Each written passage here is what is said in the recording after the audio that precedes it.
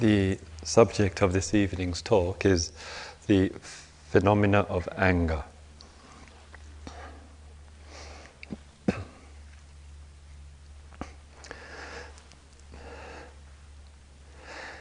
Whether we look outside of ourselves or inside, we become conscious of the various forms and expressions which anger takes and tends to register all too frequently in the world that we live in. And this registration sometimes takes place in its more noticeable and obvious forms such as violence, and sometimes rather more insidiously through the sanctioning of violence, where particular people, leaders, people with power can demonstrate a certain capacity to put pen to paper, make orders, and dispatch people to fight against each other while they live somewhat aloof and alienated from the violence and those personal consequences of war. And one of the noticeable characteristics, as a friend of mine was telling me recently, was that some years ago, when America was engulfed in this monstrous war in Vietnam, he at that time, having been brought up in a poor area, saw that joining the military was a certain way out of the poverty, a way into some kind of peculiar enough security, joined the army and was dispatched. And he was 18 years old. He was sent to the DMZ line, and that line that ran across, making this artificial division, North and South Vietnam. And by the age of 19, a year later, he was a patrol leader, taking direct orders from Saigon and so forth. And then he realized during these patrols, these night patrols in which they were the hunted and the hunters, that it was the poor fighting the poor. That was what he realized. That the people who were killing each other were mostly from poor backgrounds. And also he noticed that there was another very noticeable characteristic about war and the conduct of war, and that was that they were all young. And I remarked to him, to be a patrol leader in fighting a guerrilla war in Vietnam at the age of 19 seems exceptionally young. And he said, "Oh no, I was one of the older ones. Those that were under me were all 17 or 18 years of age, and the captains were 19 or 20 or 21. And if you were over 25, actually engaged in fighting, you were considered to be old."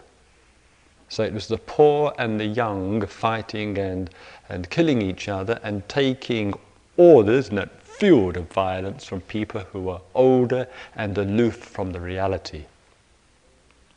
And it is this kind of alienation at the international level, at the level of war, which makes it so easy for those with the power to direct the power and not have any, it's important, not have any feeling of what the violence is actually about.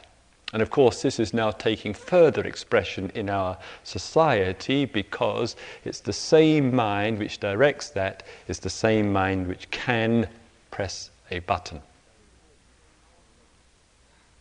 So we see there's this outer structure of violence and war, and we see too that there's all the social elements of this violence and aggression, and having its root in many other factors, but not only psychological. And it seems to me that there has been for far too long a long-standing prejudice or bias that everything is innate inside of ourselves, and that our background, our history, that we emanate from monkeys, and we are inherently aggressive and violent as human beings, and as a result of that, this keeps manifesting in this world.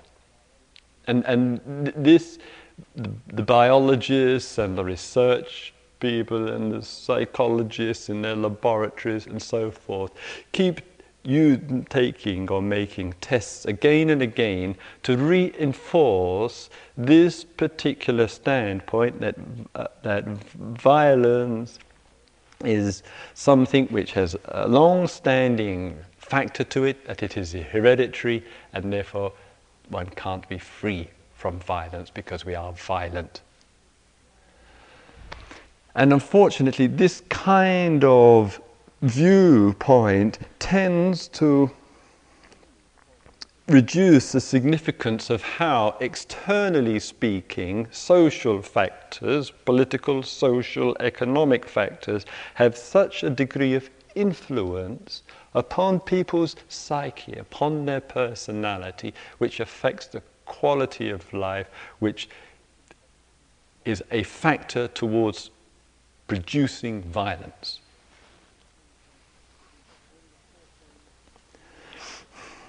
And of course one needs to consider, not so I feel so much at the biological level as some given absolute, but we have to also consider in life the actuality of our mental processes, the psychology of ourselves and our own relationship to aggression and violence and how that can manifest. And to some extent, when you and I are looking at ourselves, and we just see the more subtle expressions of our own anger and negativity and resentment and hostility, when we just look at that as we experience it in our personal lives, we can begin to see that there are many factors which can contribute to that.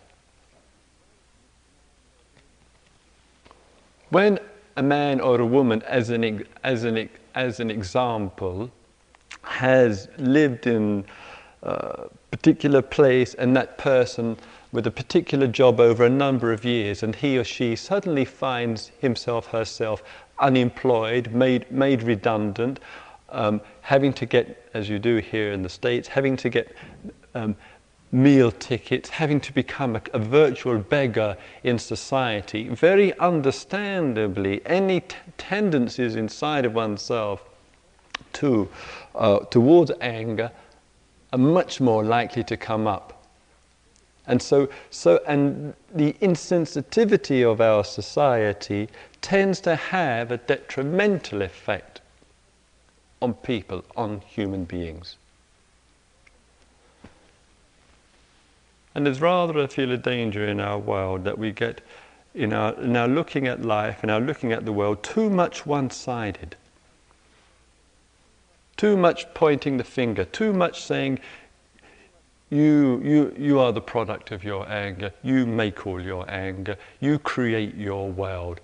That kind of viewpoint, I feel, is a narrow way of looking at life, and it's more important, I feel, to look at the totality, and therefore, what's the actuality of our psychology? What's the actuality of the world which is around us? In that dynamic, what arises? Out of the dynamic of events, what arises?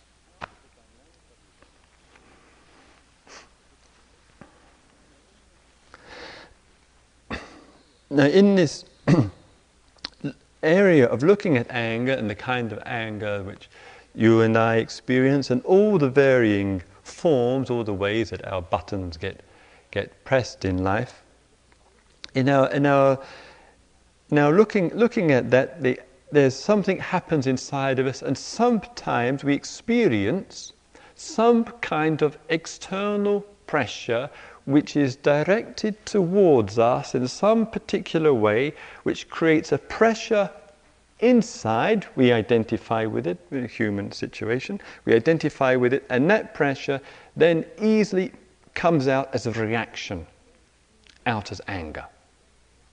And there's frequent situations in our life where we experience that in some form or other. And self-knowledge in that regard is, what makes me angry? What sort of situations in one's life does one feel anger coming? When we're under some kind of pressure, both gross and obvious, and the more subtle kind of pressures, and there are many subtle pressures in a meditation retreat towards conformity, towards silence, towards doing things at a proper time, towards being in the right place, at the right situation. So many forms of that. Some of those things at particular times reach us and really affect us, and we feel our anger or irritation arising to varying degrees. And sometimes we recognize inside of ourselves, and this is, I feel, very important, we recognize inside of ourselves that objective pressure coming towards us sometimes produces what we would say afterwards was an unwarranted reaction. In other words, something took place and we overreacted to the situation. The anger went too far. If we see that, if we look, it might be a day after or whenever, we look and we say, that which made me angry really wasn't worth being so angry about. And we say, well, that's not really doesn't seem like an external cause for me. One has to ask, well, what is? It's not just enough for you and I to say, well, that really wasn't the thing really, and leave it at that, which is what we had the tendency to do, but to inquire and say, well, what's happening inside of me which is provoking so much anger? Unnecessary anger. In a moment I'll get to if anger is necessary at all, but anyway, unnecessary anger. Now sometimes what we experience in a very simple way, and here's where the force of wanting and desire comes in. You and I want something, and that which we want, we can't get. You want something from your lover, you want something from the situation, you want something from yourself, or whatever. And one finds that there is the wanting, the bare raw wanting, but the accessibility to what one is after, the capacity sometimes to get it, isn't forthcoming. So the wanting in one's mind is frustrated. And the frustration of the wanting spills out as anger.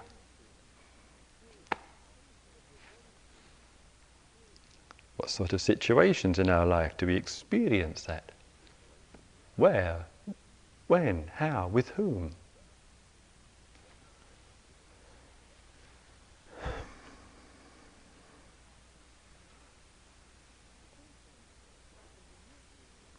And sometimes it can be useful to bring to mind the image, the recollection of a situation where one has experienced, let us say, some conflict of interest between you and somebody else, and that conflict of interest has produced this reaction of mind.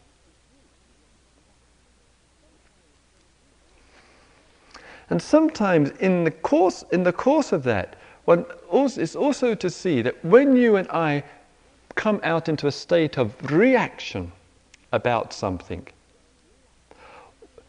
just to bring to mind, when we're in that state of negative reaction, what flows out of ourselves, and what's the kind of consequences in this world? Let me give you an example. Some people, I'll mention we'll take it more a broader level, then we'll come to more subtle levels. But there's no difference. Sometimes there's an external situation which you and I feel a certain moral indignation about. It's unfair, it's unjust, it's unwarranted, And we might see that, whether it's the bomb and the button, whether it's the poverty, whether it's this horrendous situation of the third world, or whatever it might be. And one sees this, and it affects one. It affects one's inside. It affects one's emotions, and it produces inside of oneself the angry reaction. I'm going to do something about this.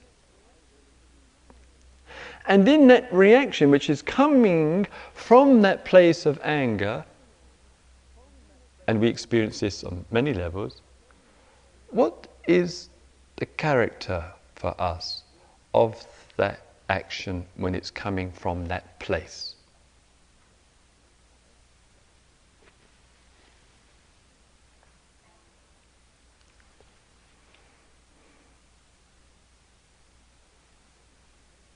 You see something in your home, you don't like what you see, you don't like the way that person is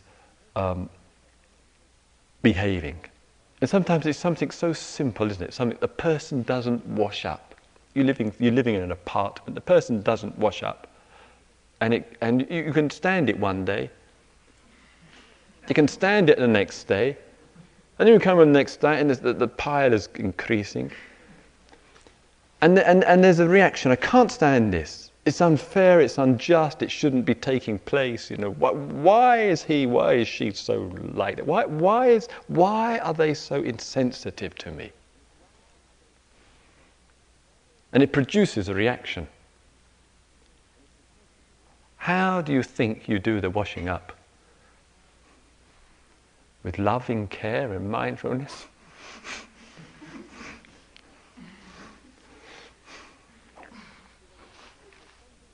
So there's a situation where something which one sees, which one objectively might be true and it might be quite right and correct what one sees as an objective fact, but it's something inside has produced the response in that form.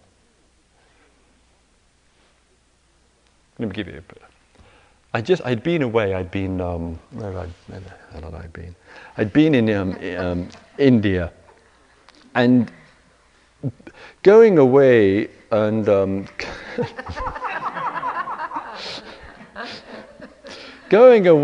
coming back in this kind of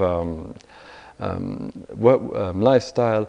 When I'm away, generally speaking, a couple of letters arrive a day, right, from friends. It's not very much, but when one is away 30 days, one has a pile of letters, and there's 60 letters to sort out.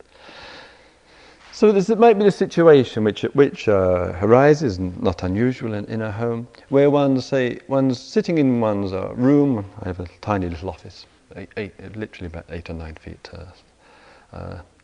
square, and in there I'm working. Downstairs in the kitchen, there's Guanwin, my mate, and she's preparing dinner, and there's a little kind of room beside the kitchen where Nashona, our young daughter, plays. So Guanmin shouts up to me, Christopher, Nashona wants to sit on the toilet. And the fact is that she's being young, she can't climb up into the toilet, and she thinks she's such a big girl she doesn't need to use a potty anymore. And she insists on being on top of the toilet like Mummy and Daddy. So I say, Guanmin, I got a hell of a pile of letters up here. Can't you do it? No, I can't do it. The cooking is on, I can't leave the cooking. Meanwhile, the poor little kid's pissing herself in.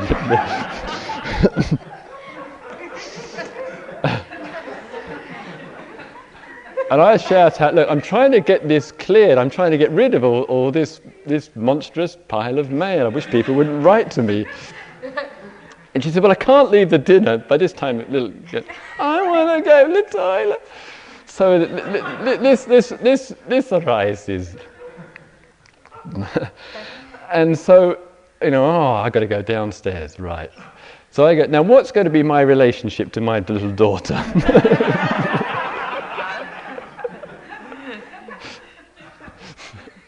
Love, oh, wonderful, let's go on.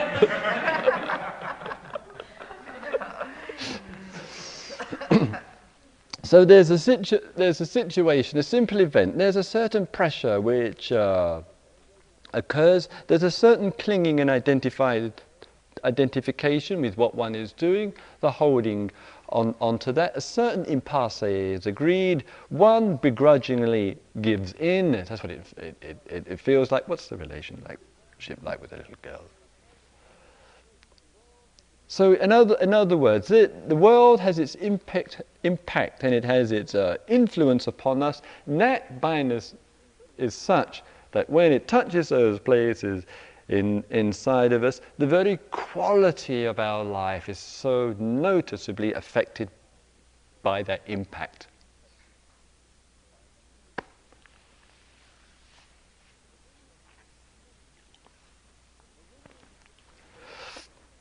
Now, when there's a successive amount of those kind of occurrences in our life, when you and I are just getting angry over, and we're not looking at it, which is, in our world, is not at all an unusual situation, when we're not looking at our anger, that means that when we are angry, in the very time where we're feeling angry or upset or irritated, whatever expression it may take, when we're not looking at it, then we justify it.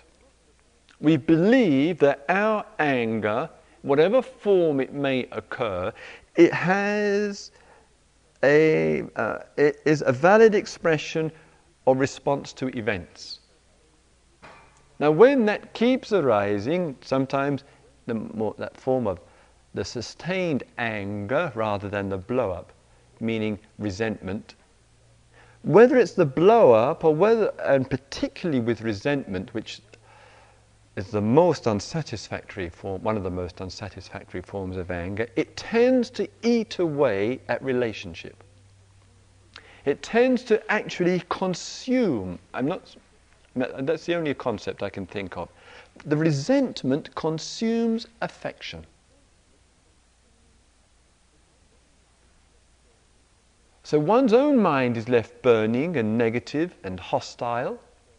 The affection is being burnt out of it. Actually, not an analogy. Burned out of it. It gets wasted away, and with that, fragmentation, division, split, separation, or whatever it might be.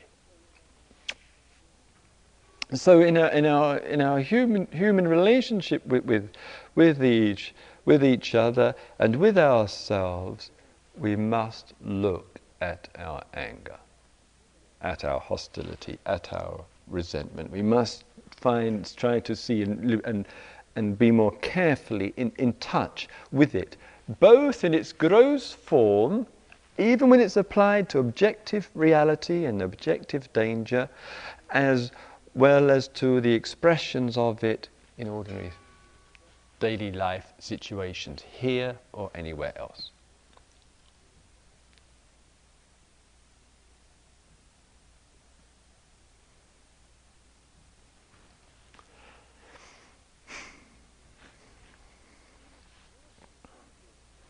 In this working with the anger and the forms of anger which arise, still the human being can't, by being more, shall we say, free from anger inside of oneself, can't be free from the receiving of anger. So an individual may work on their anger and come to some understanding of that form of expression, but anger still gets precipitated in this world. It still keeps coming out in this world, and you and I have to learn to live with it, inwardly and outwardly. And let me give you an example of this. This is a very strong example. Just recently, there was a person on the retreat, and he was telling me that in the 1950s and late 50s and 60s, he was a political reporter in one of the for one of the southern newspapers, and he would also act from time to time as a stringer for Time magazine. And part of his work included being in contact with Martin Luther King and their work, their tremendous work. And he said one of the things, incidentally, which he noticed about King was this man had an extraordinary sense of calmness about him. Literally all hell breaking loose around him, and people close to him just losing their cool. Very understandable under the pressure, and he keeping it together inside of himself in spite of everything.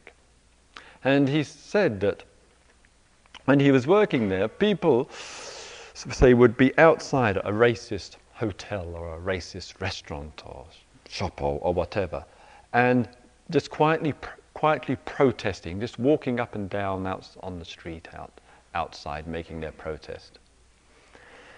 And a day or two would go by, and people would walk by and not take any notice. A few more days would go by, and then a few more days. And he said then something began to happen in which people would get a kind of glazed look over their eyes, and the anger would come out amongst the white population there. It's as though that what these people were doing were actually threatening their whole life, he said. As actually as though that their culture and their very survival, everything was under stake. And it produced this tremendous reaction and anger and stone throwing, etc. Even, he said, with friends of his. And he said once he was making an investigation into the Ku Klux Klan, and one night he was kidnapped. And they took him off, and he really thought this was the end for him. And they pulled him outside the car, and they got a revolver, and this guy had the revolver, he said, with the barrel right in the middle of his forehead. And so because of the close proximity of their standing position, one arm's length, they were looking at each other straight in the eyes. And he said, in that time, the KKK man, he said he looked him in his eyes, and he knew that he wasn't going to pull that trigger. He wanted to. He really wanted to. But in that case, something was in the eyes between the two of them, and it didn't happen. And maybe, I don't know, I said to him, what was your state of mind? And he said, well, the extraordinary thing was that he felt extraordinarily calm in that situation. And he looked at, and he'd got the glimmer that right at the beginning, that man wasn't going to shoot him, even though the revolver and the barrel was at his head for 3 minutes. So in our relationship to the world and in finding ourselves in myriad variety of situations, to some degree or other, our working and capacity to be in touch with ourselves, to work with our anger and fear, which is always with anger, never totally apart, the capacity to work with this, it may bring out anger, but also it can help diffuse it.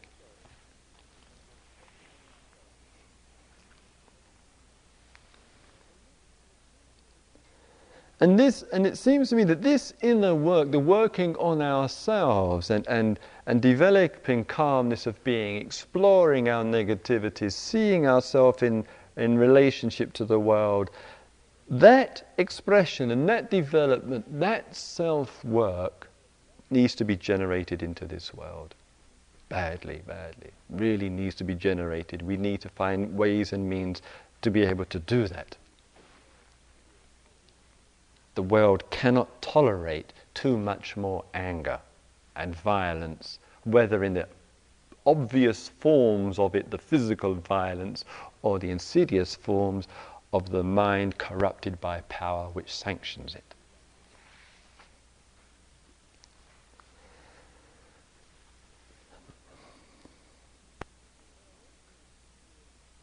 In our working in the situation like here, one of the areas, of course, where the anger arises and arises quite frequently, and perhaps the one where we're most vulnerable, and it comes up, and people have mentioned it today and the previous days, it comes up where there is some emotional factor at work, a strongly emotional factor makes us, by the character of being more emotional in our personal life, makes us more, shall we say, accessible to anger.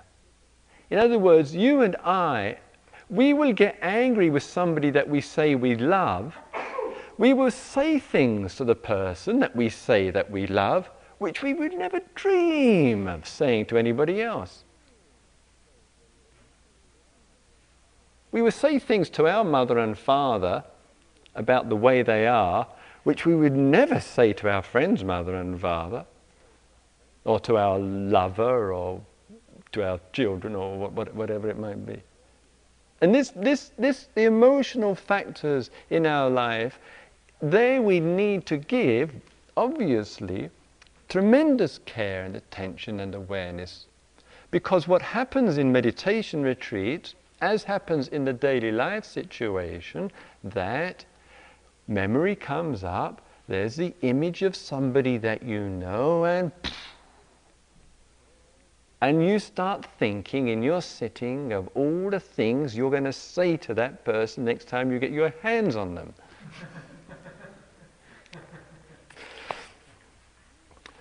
And this can consume, apart from consuming a lot of time, and and apart from the fact that one is so embroiled in one's anger during the course of the sitting that one completely forgets about one's knee pains and one's back pains, because this burning irritation in the mind is so strong that sometimes within that image arises, and that charge goes there. And so the form of anger takes in some way or other the form of seeking revenge. And we see that when we are caught into that, a motivation of our mind within that is that we want to hurt. Well, we feel hurt. We feel we've been rejected. We've been unable to accept that feeling inside of ourselves. It's provoked a reaction. I want to get my own back. This is what I'm going to say. This is what I'm going to do. And that syndrome, which we as human beings get caught in subtle and blatant, crude ways, is because somewhere or other we're not seeing something. Somewhere or another we weren't watching. Some way or other we weren't listening to the space that person was in, nor were we listening to the space that we are in. And out of that not watching, not listening, not being aware, ignorance takes over, blindness takes over, and all the kind of consequences of that blindness.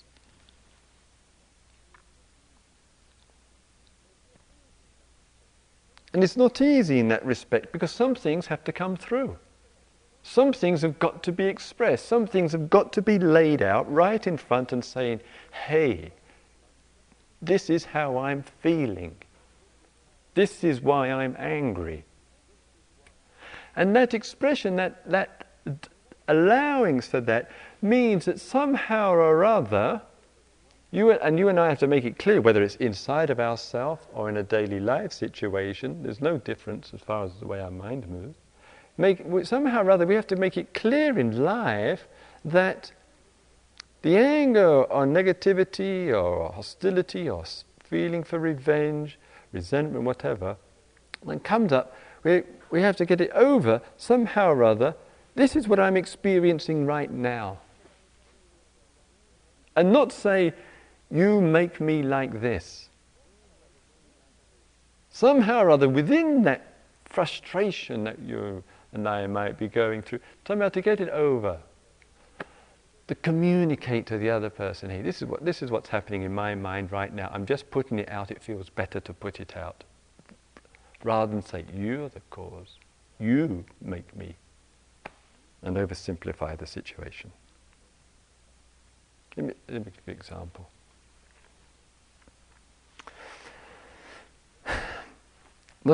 Sometimes the violence which we experience is not always in our waking state.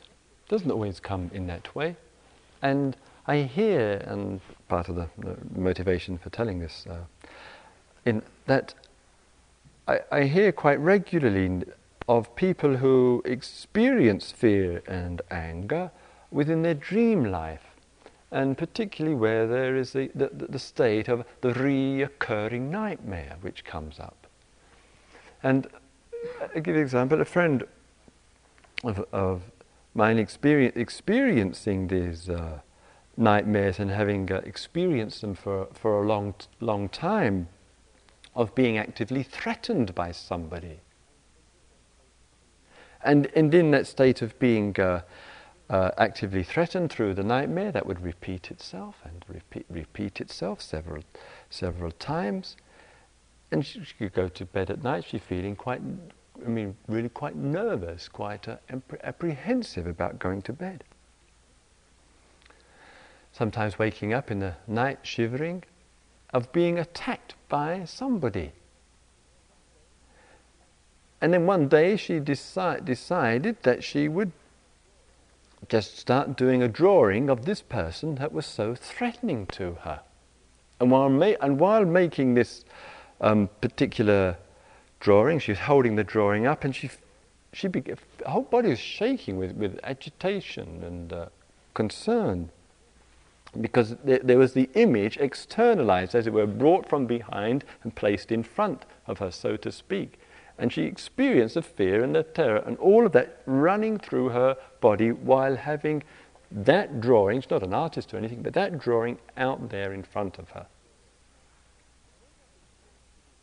And when that had emptied itself out, there was a feeling of change inside of her, and some warmth and affection came out, because she knew that image no longer threatened her.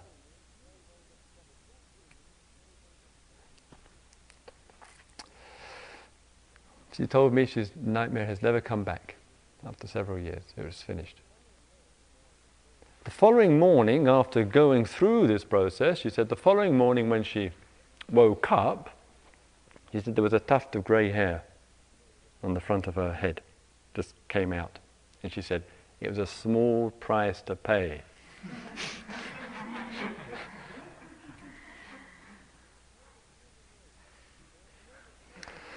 So in other words, in our looking at negativity, in our looking at anger, and our looking at the frustrations, sometimes it's work, and this is where practice and observation and exploration, sometimes it's necessary for you and I just to be able to work with it as it's actually happening in our experience, what's actually going on inside, seeing more clearly in that way.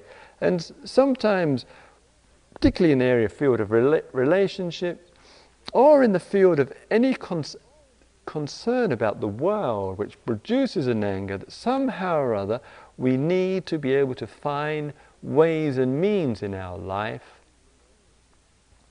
to work with this anger. And sometimes the expression of anger has a validity to it, I would say, when we are using it to work with, and when we're making it clear to the recipient of that anger that we need to experience it at this time, and the person can hear that.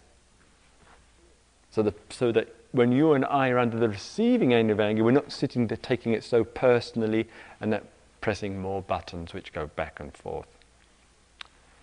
I mean, it's one thing Ronnie having his finger on the button, but we also keep pressing each other's buttons, and the similarity is stark, isn't it?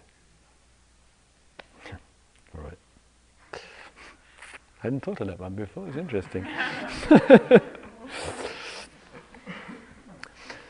And one sees too, both in this relationship of the inner and the outer, where you and I are coming from, given the fact of our humanity, given the fact of our accumulations, given the fact of our anger and so forth, that we can begin to find what we might say a more clear place, or in the religious language, a more pure place inside of ourselves, which is there and can coexist with our anger, yet that place is there inside of us. And when that place is there inside of us, and every time we're working with a situation and trying to look at it and stay with it, every time that pure place is inside of us, that long history of we're just from a bunch of sophisticated monkeys, biologically determined, and all of that, up to it. It just doesn't have any relevance in an intelligent person's way of living. It's just rationalization, theorization, ad nauseum, which has gone on, and I feel one just dispense with it. And to see, instead of all that and all the religious expressions of it, that we were all Adam and Eve, it's all her fault. She bit the apple, and because she bit the apple, she's ruined it for the rest of us. This whole original sin concept of it. It's all, honestly.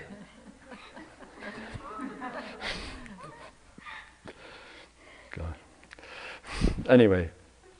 So in our relationship and in our looking and our connecting with ourselves at a deeper or more clear level inside of ourselves, one can come from a more clear place inside of ourselves, which is biologically determined. And out of that, we can begin to see and to express our humanity from that place. And that doesn't mean to say that all the anger has gone out of our life or all the fear has gone out of our life, but there's a sense for that. And in fact, to come into a situation like to come into a retreat and to be here and to work together, that's there. You can't get into a place, into oneself, without that being present. And so, in that response to that, and finding that those ways and means, of course, we must work at just the ordinary expressions of that. We must begin to look at which of those images in our life tend to be more highly charged, and look with a little bit more care and sensitivity at the image and who that represents.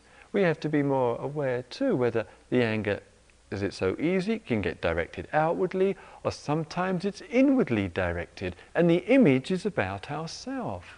We have this image of ourselves that we're no good, we can't do it, we're a failure, that everybody else is sitting so still and I'm useless. And those kind of reactions, and that's all an image. And when that image is there and is at work, and we hear any kind of appreciation which comes to us, somebody sees something about us and they see objectively and clearly, and that person expresses an appreciation or gratitude or gives some praise, that image is so strong we can't even hear it. The negativity and that self-image is there, and it keeps arising, and we think, oh, that person's just saying it. They're saying it, well, they just feel sorry for me, really.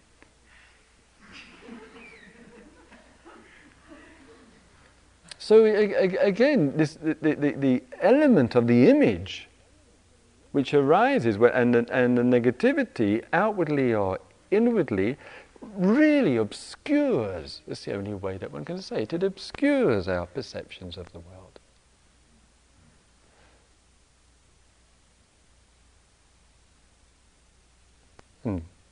An element, an area of our practice is learning to work with seeing more clearly. And in that seeing more clearly, there is more sense of accommodation of life, a greater capacity and willingness to work with things, a greater capacity to look at things, and every time you and I express that capacity, that is coming from a place inside of us which is truly of value. for you, for me, and for our world.